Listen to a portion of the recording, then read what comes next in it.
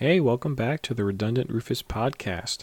Sorry, it's been a few days since my last upload. I'm trying to prioritize some things this week. I still plan on delivering specific content that I've gone over already, specifically Tolkien and paranormal, supernatural things. I was hoping to get a Tolkien episode out this week, another one besides the one I posted this past Monday, and a paranormal one, but life happened, so had to make time for other important things, but I still wanted to get on here and talk about some stuff. First off, how long does a podcast have to be? Is there a bare minimum time limit before a podcast is considered a short or a reel or a TikTok just without the video? I know I could record myself, but I like to say, and as some of the great people on radio have said, I have a face for radio. So maybe when I'm more comfortable with myself, I'll have a YouTube channel dedicated to my podcast, but not show my face. Not just privacy reasons, but I just don't really feel like I have a face for that kind of stuff. But going back to podcast size, does there have to be a podcast time limit so people will say, oh yeah, that's a podcast, or no, this looks like just a bunch of ramblings from a random podcaster, which is what I'm doing right now, ironically enough. But I've had podcasts that have been 30 seconds. I posted 9 things already, go me, and 2 things have been under a minute. That was mainly just an update and an introduction. My paranormal one revisited was 3 or 4 minutes. The supernatural one with UFOs, that was 3 or 4 minutes. So it just reflects my personality. That's what I'm getting at. A podcast is a podcast. If you said everything you need to say, why continue talking about it? That's just my opinion. Now, some people can be very verbose and just continue on down the merry lane of, hey, I'm going to talk more about this particular topic. I'm going to bring out this aspect, or hey, I'm going to invite this person on to interview. I'm nowhere near that place. However, like I said 20 seconds ago, my personality kind of prevents me from speaking for a long time.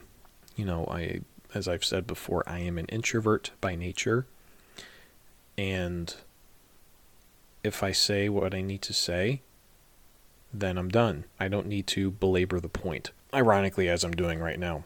Some of this podcast may be 3 minutes, maybe 10 minutes. My Flippin' Burgers podcast was my longest so far. That was like 25 minutes. Now that's pretty long for me. That's a long duration when it comes to just speaking. Now, I've given talks or delivered lessons in my church. I've delivered dozens of trainings in my profession. So if push comes to shove, sure, I can, but I need a lot of time to plan and go over what I need to cover. But off the cuff, like right now, but podcast size. Okay, I think I'm here 3rd or 4th time.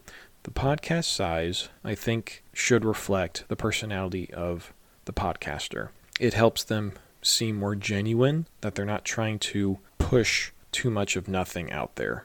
Now, you may be thinking, well, that's what you're doing right now, Rufus. You're just pushing out something just so you can put content on your podcast. Well, maybe so. This is the exception because I'm new at podcasting, so maybe I need to break my own rule and just put stuff out there. Okay, keep having my stuff exposed in the ether, saying, oh, there's more content coming out from him, because every creator out there has had, hey, like my previous episode, filler episodes where it kind of goes against the grain, goes against the theme. They just post something out there so that they can have something out there. Okay, I'm going to stop talking about this. So, sum up, podcast size should reflect the podcaster, and it should be genuine. If you're done what you're talking about, then be done and move on or end it. Okay. Something else I wanted to bring up. I was debating to make this particular topic a podcast episode, but I'll just say it here. Who likes cherry 7-Up? I ask that because lots of people I ask that question to aren't always aware that there is a cherry 7-Up. Or they say, it's been quite some time since I've seen that on the shelves in the local grocery store. I'm like, yes. And that's what I get. The point I try to get across, like cherry 7-Up is so rare to find. Now you can find maybe 1 out of 5 of the local grocery stores a cherry 7-Up 2-liter bottle. at least in the United States. I don't know anywhere else in the world. Maybe there are certain regions or countries where it's more popular, where it's more marketed to. But at least here in the States, in my region,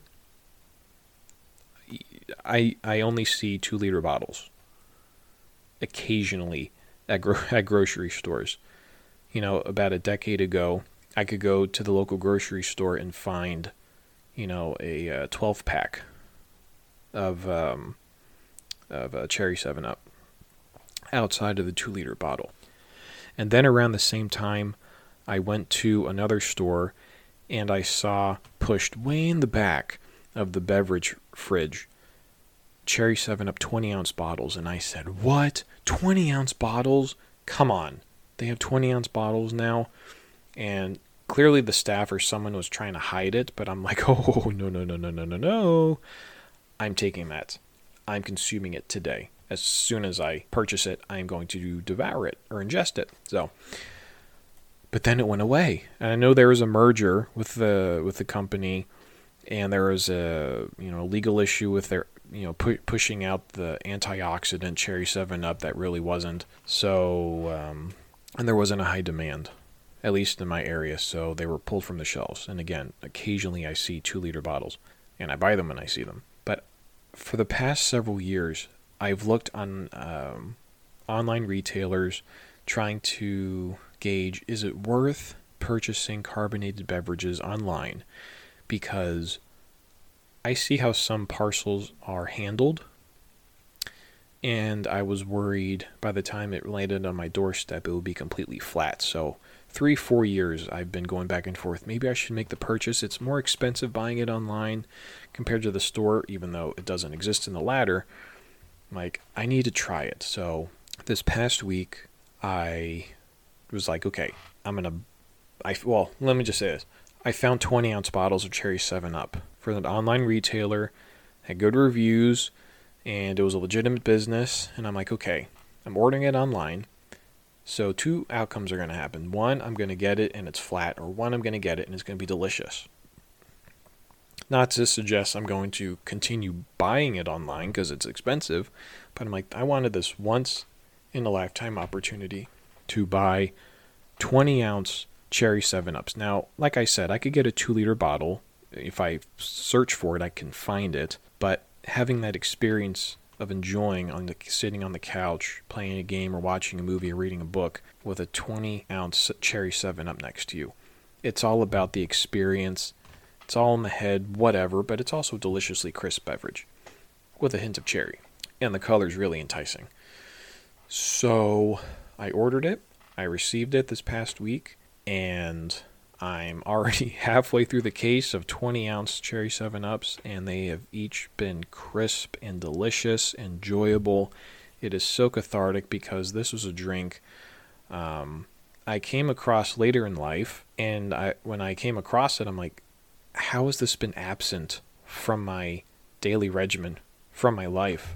So I'm enjoying my Cherry 7-Up because I would get pissy with grocery stores when you look up online and they say, oh yeah, we have it. Oh yeah, it's in stock. Oh, the 12 packs are in stock here.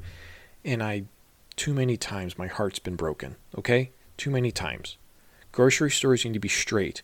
If you have Cherry 7-Ups in your inventory, if it's on a shelf, if an employee put it in there, be honest about it. Let me know. Don't say you have it when you don't. That's my passion for Cherry 7-Up. Okay? So, I'll leave it at that. The next thing. Today, I'm a stickler for claw machines. And I'm like, okay, it's early in the day. More than likely, not many people have utilized the claw machine, so the grip isn't going to be strong enough. But I'm like, oh, I'll give it a whirl. And, of course, there was no returns on the money I put in there. But I bring up claw machine because throughout my life, I've gotten better at obtaining, discount price stuffed animals and other things. It's a skill that I've been learning. I'm not perfect at it, but I think I'm pretty good that I have a guarantee of of getting, 1 out of 3 tries, I get something. And over time I've been learning that, of course, it's computer programmed, especially in these big box stores. And what you get is based off of not just its positioning in the claw machine, it's all about how firm the claw is prepared to grasp the selected object. So like I said, some of these machines, it's based off of how much usage it has. So this particular claw machine, I've tried multiple times before and gotten many items out of it because it was, late afternoon, early evening when I tried, so the claw grip was stronger. But I also saw something where someone on TikTok revealed that for some of the machines, you can, once you grab the joystick and move the claw over just above the center of the object you're trying to get, once it grasps it, the moment it grasps the object, you press the button again, and it's supposed to tighten the grip. So I don't know if that's true or not. Some people have found it accurate, others have not. So the next time I buy a claw machine, I'm going to try that. But claw machines it's a fun, not too expensive because it doesn't happen frequently, but it's fun to do. And it's fun to get toys for my kids, and, there's never anything for adults in there. One time I think at one place there was an MP4 player, and I was dumb enough to try multiple times. Now this was a long time ago when I was a much dumber man. Okay, moving on from claw machine. Now, for the next episode, I'm really endeavoring to get some really good quality paranormal stories. Now, I'm going to focus more on my own family history because there's a treasure trove of paranormal and supernatural experiences as well, going back generations. And, my family history on my paternal side, it was very rural upbringing, a very rural family. And I feel like that makes paranormal experiences that much more creepy because it involves old dirt roads, fields, trees, dead trees, and spooky sounds. So that's where I find the paranormal stories from my family history to have that extra edge of creepiness, because they derive from the rural areas where I find it much more creepy having paranormal experiences compared to anywhere else. That's just my opinion. But I'll get that out. And for Tolkien, I'm wanting to talk more about the Silmarillion, because after I finished The Lord of the Rings and The Hobbit, I started the Silmarillion. And much like Lord of the Rings, as I explained in an earlier podcast, it was a completely different reading or literary experience, because the Silmarillion has a gazillion, yes, that's a real number, gazillion names. Lots of one-off names, too. And so that was a bit hard getting past, but I'd already been accustomed to the way of Tolkien, his writing style, so it helped in that regard to push through the Silmarillion, not in the sense that I was bored or just trying to get through a book for the sake of it. I was really enjoying what I was reading. So I'll talk about that in a podcast episode. But yeah, I'll stop there and recap. Podcast size should depend, length, duration, time. Is there a minimum? Is there a maximum? Some go on for hours, some minutes, like mine. So should there be a bare minimum of time dedicated to making a podcast, or how long the podcast episode should be? Maybe, maybe not. I think that's up for debate. Second, cherry 7-Up is rare, but when you find it, if you like cherry-flavored beverages, especially the lemon lime 7-Up brand, find it. Do your due diligence looking up on online retailers if they're going to ship it to you, like I did. So I was lucky. Maybe you'll get lucky too. Third, claw machines. They're fun. They're not really expensive if you engage in that activity on occasion like I do. But you oftentimes find a fortune, or you get lucky because, or not lucky.